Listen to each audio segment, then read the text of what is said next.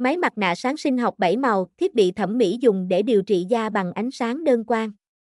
Hỗ trợ điều trị da bằng 7 loại ánh sáng, chế độ kết hợp, vàng, xanh thổ, tím, trắng, và chế độ đơn, đỏ, xanh lá, xanh dương.